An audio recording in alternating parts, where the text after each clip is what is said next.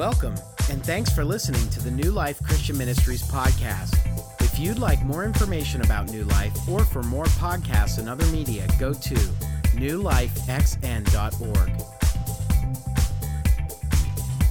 So, how many of you like following rules, obeying the rules? Raise your hand if you do.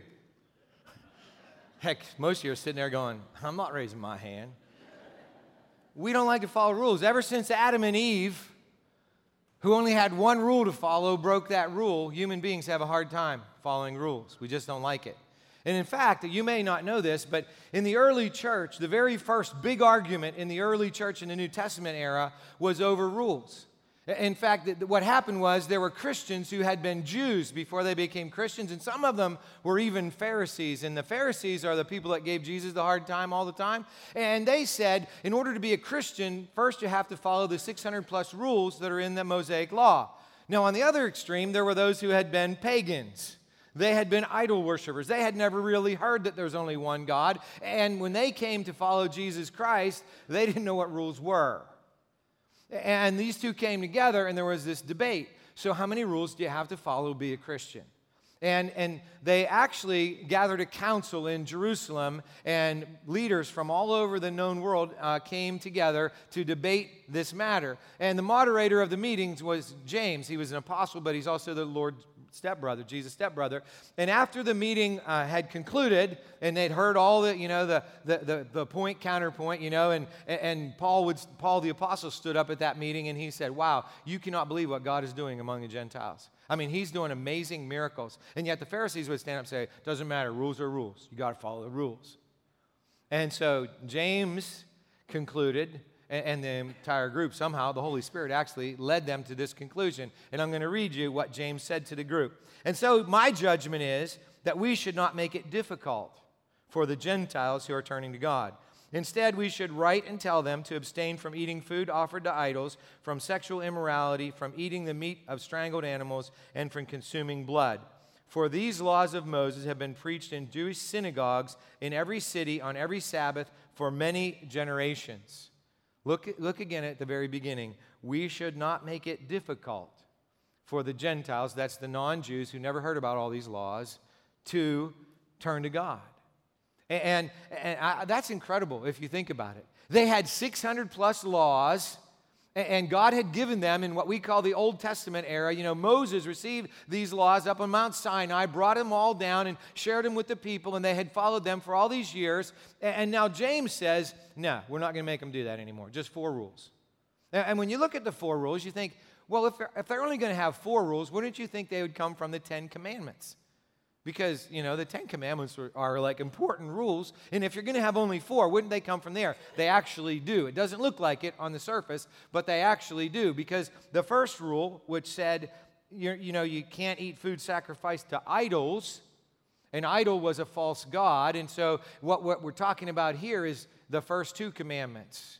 You can't have any other gods and no graven images, So those really follow the first 2 of the 10 Commandments. And then the next one says, don't practice sexual immorality. Well, of course, the 7th of the 10 Commandments is don't commit adultery, which is one kind of sexual immorality. But you also have premarital sex and homosexual sexual practice and pornography. And you're sitting there going, they had pornography back then? Well, yes, they did. They've had pornography ever since people have been able to draw pictures. But that's a sermon for a different day. Okay, so then the next thing is rules 3 and 4, don't eat meat of strangled animals and don't eat blood. The Jews believed, because God told them, that life is in the blood. So basically, if you ate this kind of food, which you weren't supposed to eat, it could be considered idolatry. It also actually could be considered murder. But here's the point. God had given 600 plus rules for the Jews to follow, and those rules had never brought them close to God. Those rules could not bring them close to a living God because rules tend to deaden us. They tend to form us into 2 groups of people. Legalists who just want to go with the rules, and the people that think that license is what we want to do. Let's just forget about all the rules. And really, people generally tend in those directions if left to our own devices. We have all the rules, let's follow them, we're going to legalistically do it, or let's just forget about all the rules. And let's not. But Jesus came, and I would contend that Jesus actually only had one rule. Follow me. Jesus only had one rule. You trust in me. I am the way, the truth, and life. No one comes to the Father except through me. And so Jesus said, you are all sinners. I'm not pointing just to you, but to me. We're all sinners. All of us are sinners. We deserve to die and go to hell forever. But Jesus came, the Son of God in the flesh, and he said, I'm going to die because I'm perfect, and my sacrifice will be perfect, and it can pay for the penalty of all your sins, and I'm going to give you a new life, and all you have to do is receive it. And so basically, I guess we could say the one rule is love God and follow him. And so that's what happened. And here's today's take-home point. For those of you who are first-time guests, we seek to make one point here every week, and this is this week's take-home point. It's not what we do, but what Jesus did that matters. You see, it's not whether we're legalistically following all these rules or whether we're not doing anything to follow rules. It's about what Jesus did on the cross of Calvary 2,000 years ago when he shed his innocent blood to redeem us, which is to pay the penalty for sin and death and give us a new life. And the interesting thing is, even though we've had 2,000 years now of not having any rules, Christians from day one have still argued about the rules. In Corinth, they argued about the rules. Here was a rule they had in Corinth. A woman couldn't come to church unless she had a head covering, a hat on her head. I don't see any of you women with head coverings. Why was that? Well, it's pretty simple. In the city of Corinth, if you walked out in public and you were a woman and your head was not covered, you were a prostitute. Therefore, it made sense if you were a Christian that you would cover your head if you were a woman, okay? Not so much in these days, right? It's totally different. Nobody would think of that way but there are still churches where you still have to wear your head covering because of a rule that was 2,000 years old that they still apply today. And the bottom line for all of us is Jesus made it very clear that there are some Old Testament rules that don't apply to us anymore. One is about eating food, what you can eat and what you can't eat. Jesus said it's what comes out of our heart that makes us clean or unclean, good or bad. It's not what we eat. And so Jesus did away with all the dietary rules of the Jews. And so the debate in the moment for our culture, it's a very simple debate, isn't it? Whether homosexual practice is marriage, which 5 Supreme Court justices decided a couple weeks ago it is, or whether Genesis 1 and 2 marriage between a man and a woman for life is what it's all about. And you're going to see in a minute why I say Genesis 1 and 2 marriage, because one of the things that I've realized a long, long time ago is that sometimes people say stuff better than I can say it. And a couple weeks ago, or actually 1 week ago on Tuesday at youth ministry here, there were 100 and some middle schoolers, 6th to 12th graders in this room. And Pastor Mark, one of our director of student ministries, stood up and to address this issue. It was just, Friday the decision had come down, and it was Tuesday, so it was just a few days later. And he addressed all these kids about this very issue, because what's happened in our culture is we've just basically said, well, let's just not say that anything's a sin these days. And so I want you to watch and see what Pastor Mark said to the group that was there a week ago Tuesday.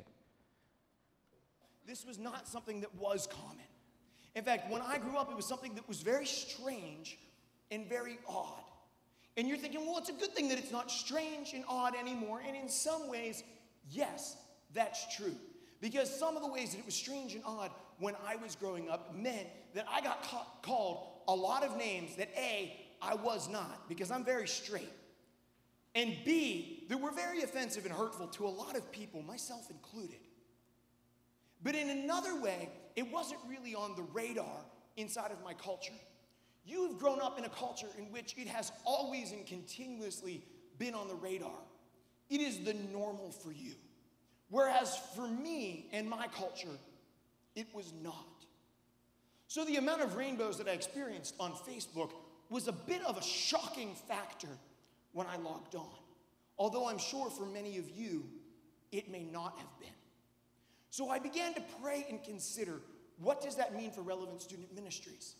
Because you may not know the history of this church, but Pastor Chris, the senior pastor of our church here at New Life, left the Presbyterian USA Church when they began making votes that he did not agree with regarding homosexuality no longer being a sin. He left his job, his retirement, everything that he had with the Presbyterian USA Church to become a carpenter. A couple days later, a couple men came to his house with $2,000 at a time when it took $250,000 to start a church. And they gave him $2,000 in an envelope and said, we want you to start a church. And 15 years ago, New Life, the church you're in today, was born as a product of the cultural shift that you saw come into play this past Friday. And so, as a member, as a staff member of New Life Christian Ministries, I came on knowing New Life's doctrinal stance and our belief system towards homosexuality and gay marriage. And I believed in it wholeheartedly and still do. So what does that mean for Relevant Student Ministries? It means a couple things specifically, and then I'm going to get back into the zoo. Are you ready? It means a couple things specifically. As a leadership team, we will always, as long as I'm the youth pastor here, affirm Genesis chapter 1 and 2 marriage. What is Genesis chapter 1 and 2 marriage? We will always affirm and support nothing but marriage between one man and one woman. Why do I see Genesis 1 and 2 marriage? Because sometimes when you say biblical marriage, they said, what part of biblical marriage do you mean? Do you mean David's biblical marriage with 1,000 wives? Or how about Abraham's with his concubines? I don't affirm concubines or 1,000 wives. I affirm Genesis chapter 1 and 2 marriage, where the world was perfect. Adam and Abraham lived in a fallen world and did not live out marriage how it was built or created to be. They lived it out unfaithfully. So as a leadership team, we will always affirm and never support anything but that form of marriage. What does that mean for you and for Relevant Student Ministries? And specifically, those of you who come here, who come directly from the lesbian and gay, bisexual, and transgender community, who come here weekly and join us here at Relevant Student Ministries. It means this, and I mean this very passionately and very personally, to each and every one of you who either comes from that community or does not. As long as I am the youth pastor here at Relevant, Relevant will never become a youth ministry that is about who is gay, who is not gay, who loves people who are gay, or who hates people who are gay. We will never, ever become about those four things. We will always exclusively be about Jesus.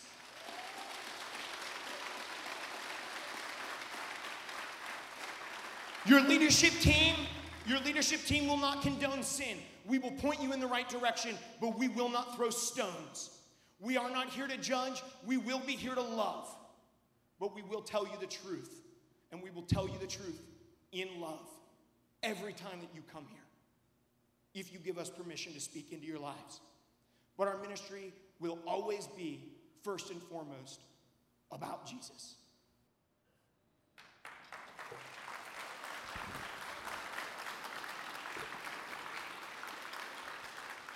I wasn't there that night, so I watched that video with Nancy, my wife, in our living room. When it was over, I said, man, I wish we had a youth pastor like that.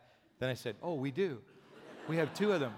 And I want to underline something that Mark said, because it wasn't just for the youth ministry here at New Life. It's for New Life.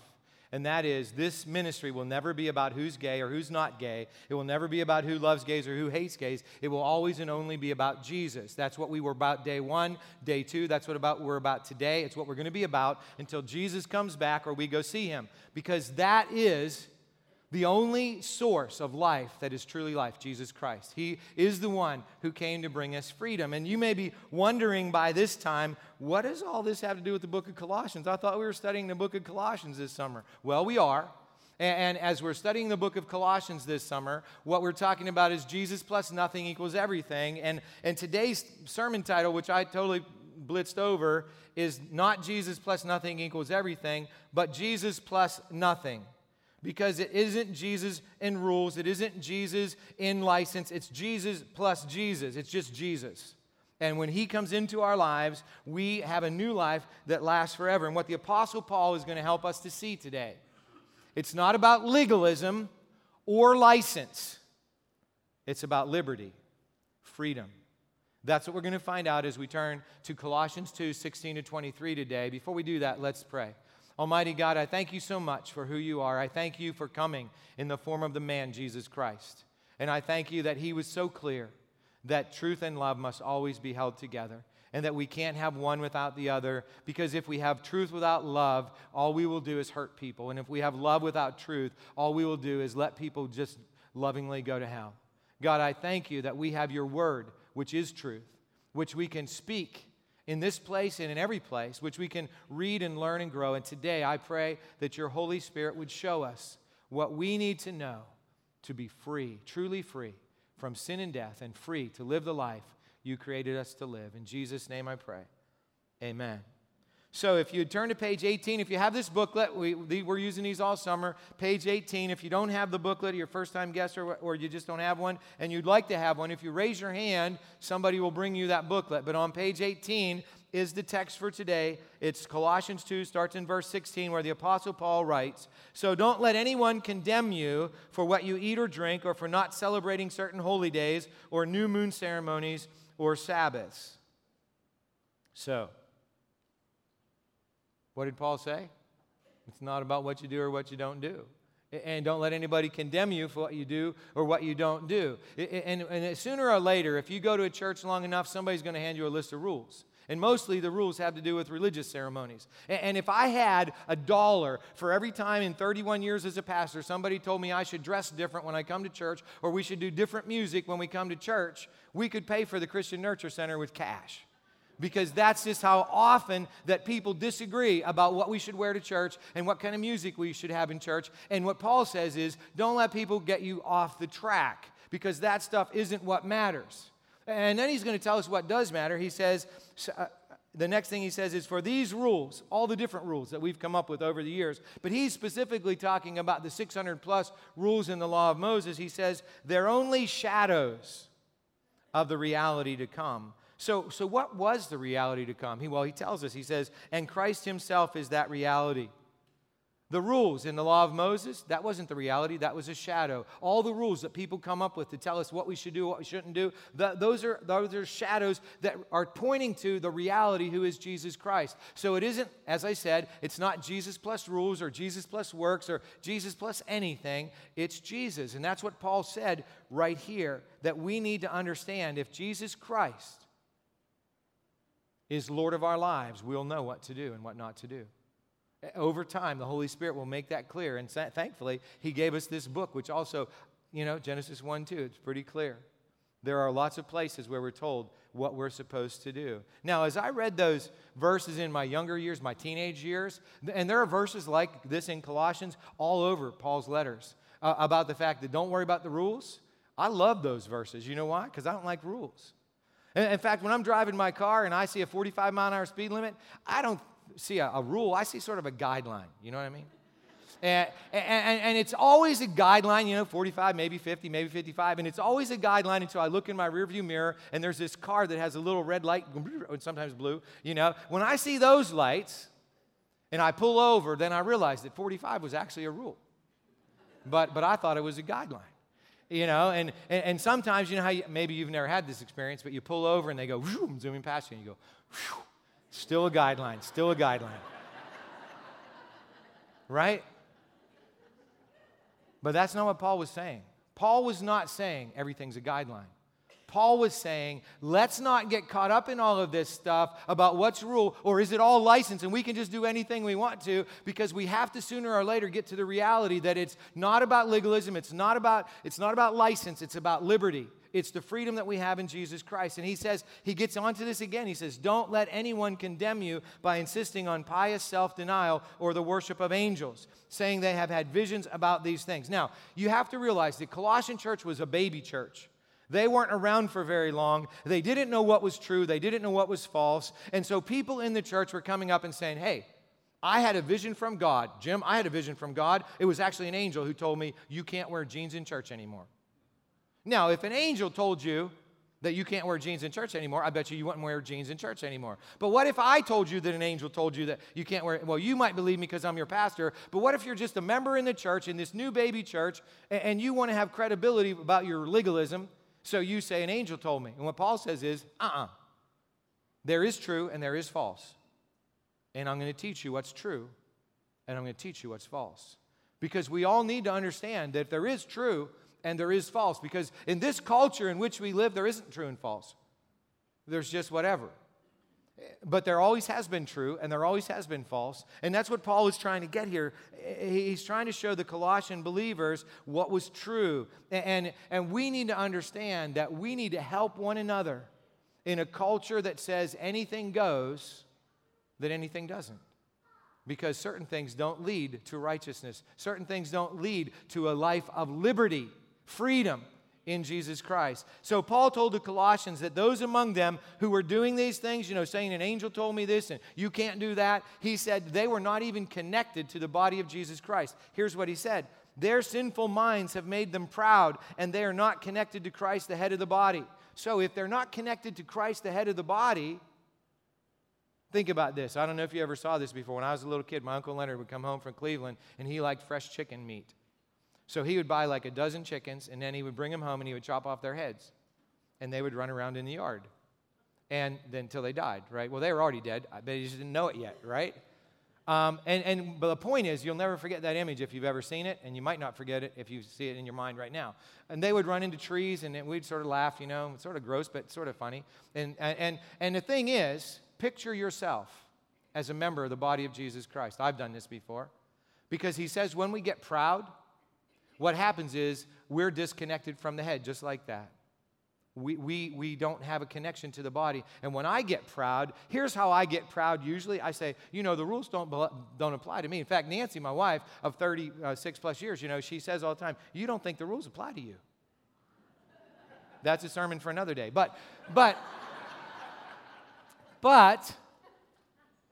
the point is, when I'm proud, that's the way I usually get proud. I say, the rules don't apply to me.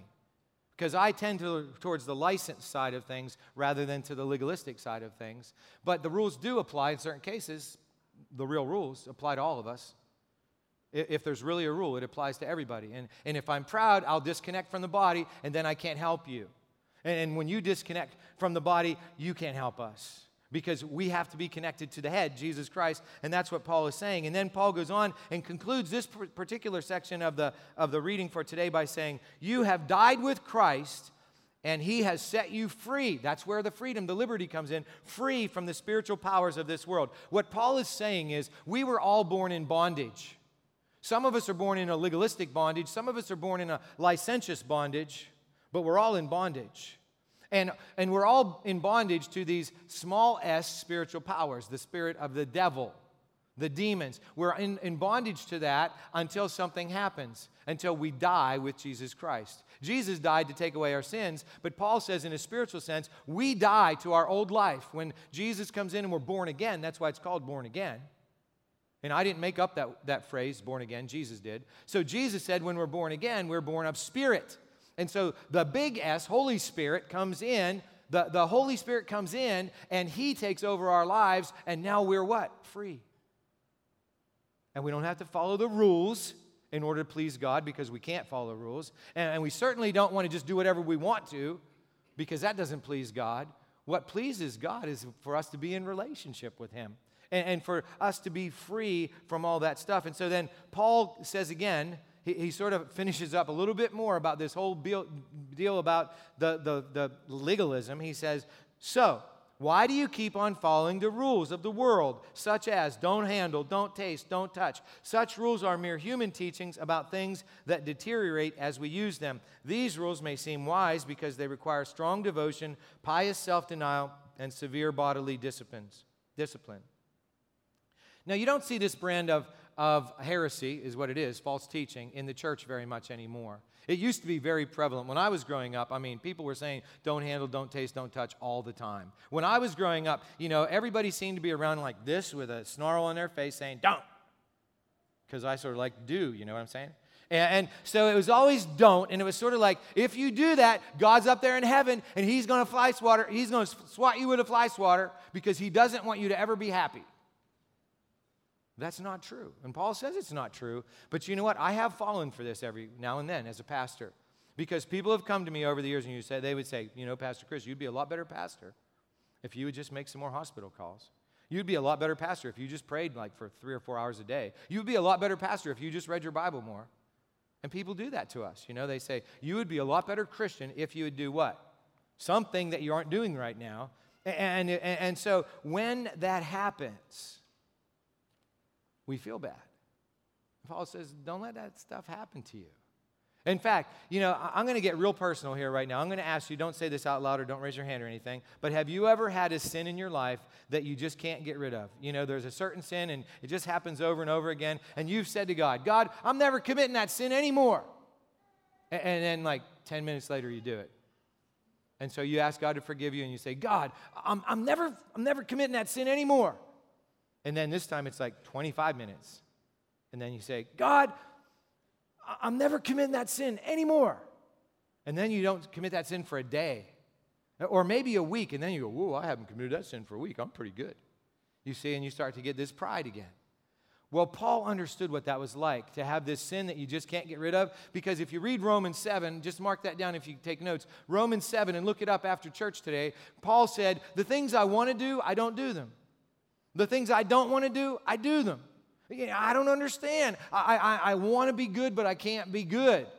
And what Paul is saying here is that's not the point. Being good isn't the point. Following the rules isn't the point. Letting people tell you what to do isn't the point. The point is not legalism. It's not license, but it's liberty. And that's the key for all of us.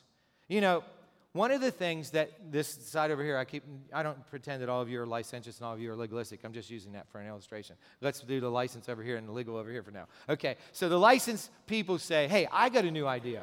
Here's my new idea. I like to sin. God likes to forgive sin, so I'm just going to keep sinning. But now I'm going to even change it. I'm just going to say there is no sin anymore. Let's just not call anything a sin. Now, you're not going to believe that this illustration I'm going to use right now is about that licentious thing, but it really is. Because there's a guy named Bill Easom, and he's had opportunity to be a consultant for more than 1,200 churches over the last 35 years, and he wrote an article this week called Why Churches Are So Mean-Spirited. And his statistics are that in 60% of the 1,200 churches that he has been a consultant for over the last 30-plus years, 60% of them, the churches would be considered mean-spirited. And he said what that usually means is there are two or three people in the church who are mean-spirited. And those two or three people get everybody else to follow their rules. And so new people come in from the outside, and they experience these two or three mean-spirited people, and they go, I'm never going back to that church. And they don't. But here's the part. When you say nothing is a sin, what right do I have to say anything to somebody because, I'm not any better than they are? Here's what happens. All the rest of the people in that church, you know what they do? They go, I don't have a right to tell that person they're being mean-spirited. I don't have a right to say anything, I judge that person because I'm not perfect myself. And that illustration is one that keeps churches across America from reaching lost people with the good news of Jesus Christ. Now, here at New Life, whenever you come as a first-time guest, anybody here ever been a first-time guest? That was a trick question. All of you have been first-time guests, except for me because I started the thing. Okay, but you all were a first-time guest at one time or another. If you gave us your email address, we sent out a little survey. It has 4 questions on it. And the 4 questions say, number 1, I'm just going to tell you the first one. What did you notice first about New Life? And about 80% of the people who send that email back to us say this, how friendly and welcoming the people are. And we always go, oh, that's nice, but it's sort of sad. Because wouldn't you think the least that any church would do would be welcoming and friendly to first-time guests? But that's not what happens because people are afraid to stand up and say to the mean person, you're being mean. The reason New Life is not a 50-member church is because when people were mean back then, I just said, quit it. It's so simple. Quit it. We can't have people being mean to people who come out who are already beaten down by the world or who think that everything's okay. We have to be able to speak into people's lives, and we can't speak into people's lives if they think all we care about is rules, if we're haters, homophobes. If we're those things, we don't have a right to say anything. But if we're truthful in love, then we have a right to say something. And the truth of the matter is, Jesus told us a long, long time ago, 2,000 years ago, that those of us who follow him are supposed to be light and salt. You know what light does, right? It takes away darkness. When you turn on a light in a dark room, you can see. When you turn on a light in a dark culture, you can see. But what about the salt thing? Well, there's a lot of reasons that we use salt, but in Jesus' day, salt was mainly a preservative. If you put salt on meat, it would not rot as quickly. It still rotted, but it wouldn't rot as quickly. And so as salt, what we're doing is keeping our society from rotting as quick as it could, because it's rotting pretty fast right now. But when we go out there and we be salt in the world, what that means is that we are helping to preserve people. Until what happens? Until they get to know Jesus.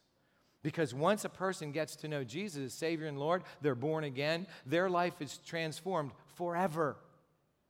And that person who was on a road to hell is now on a road to heaven.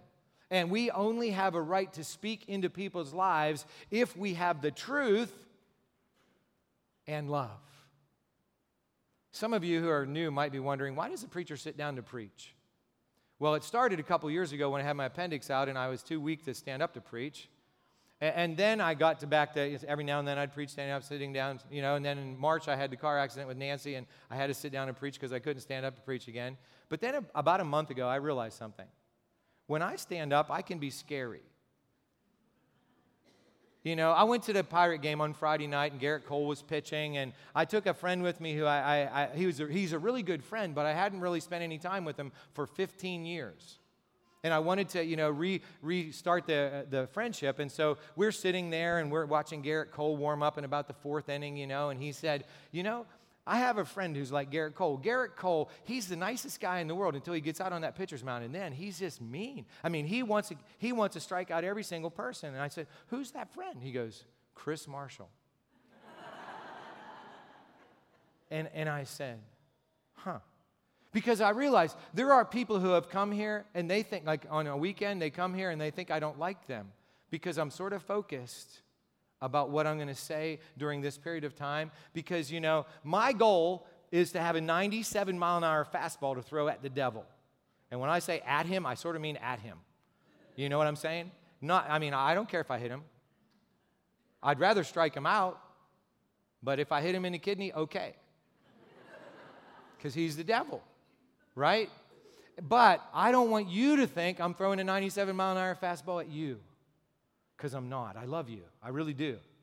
And I was thinking about that. Garrett Cole probably doesn't love the St. Louis Cardinals. He probably hates them.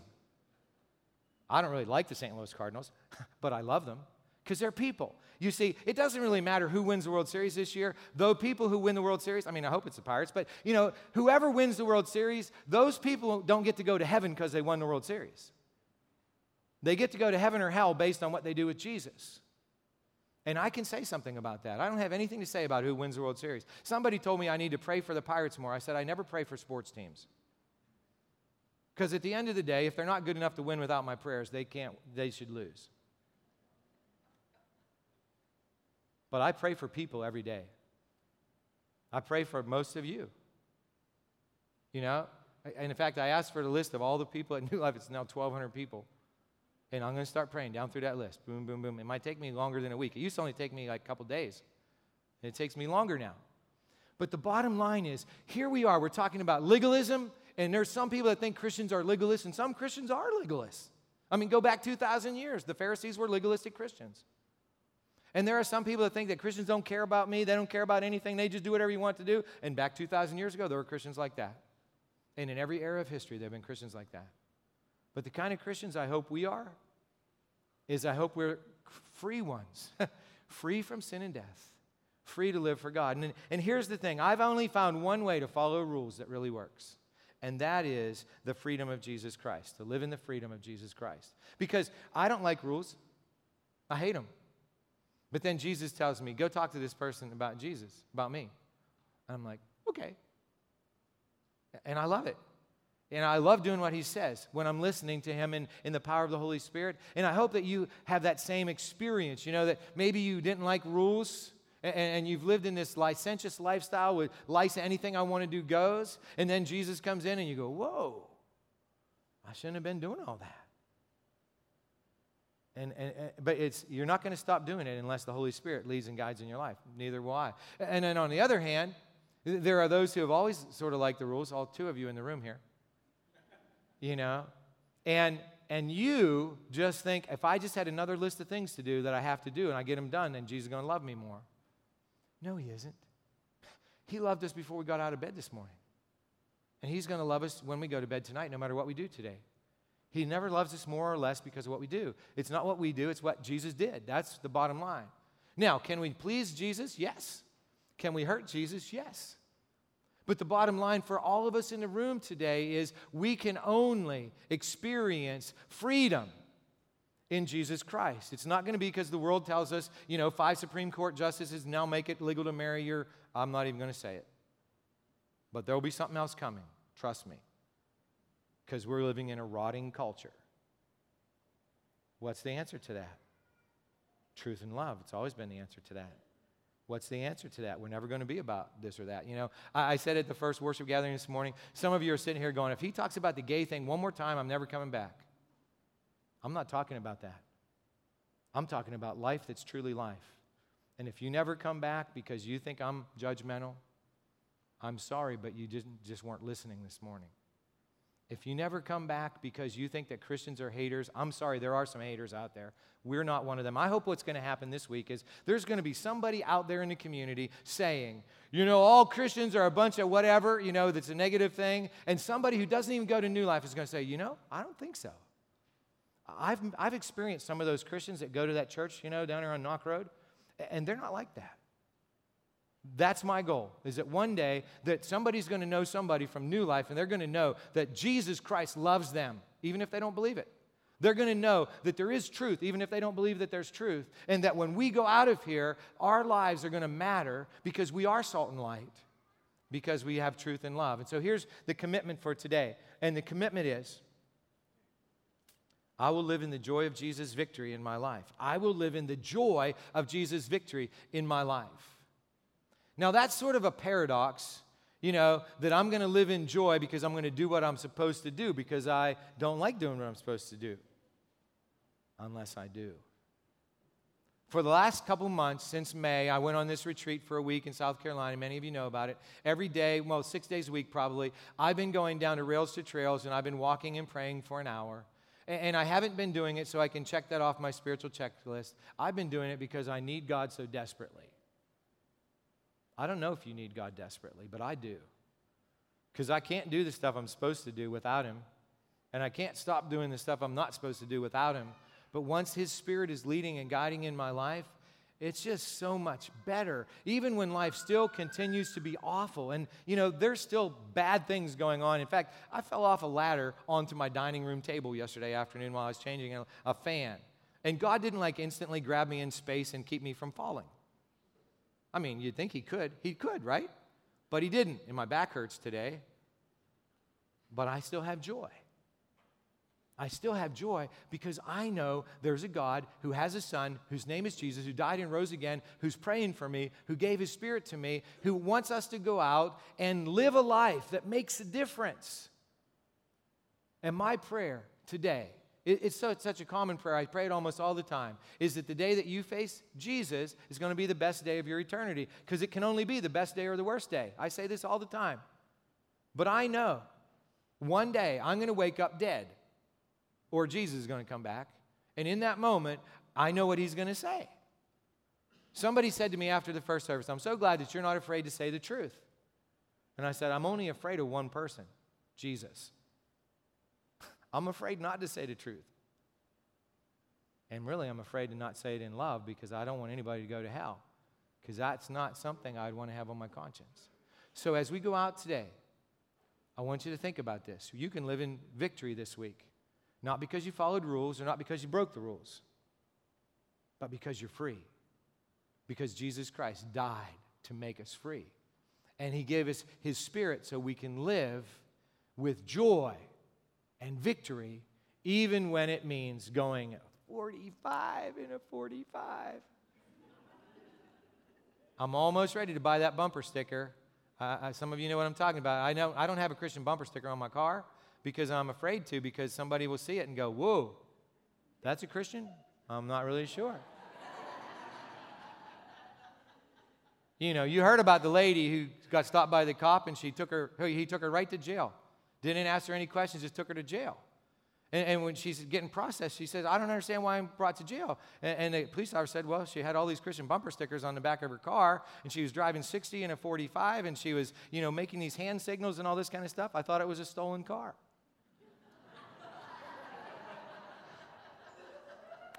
And don't let somebody think your car is stolen this week. Let's pray. Heavenly Father, thank you so much for who you are. Thank you so much. It's not about rules. It's not about not rules. It's about Jesus. And God, my prayer is that you'll fill us with your Holy Spirit so full to overflowing that everybody we come into contact with will experience your light and your preserving flavor. In Jesus' name we pray. Amen.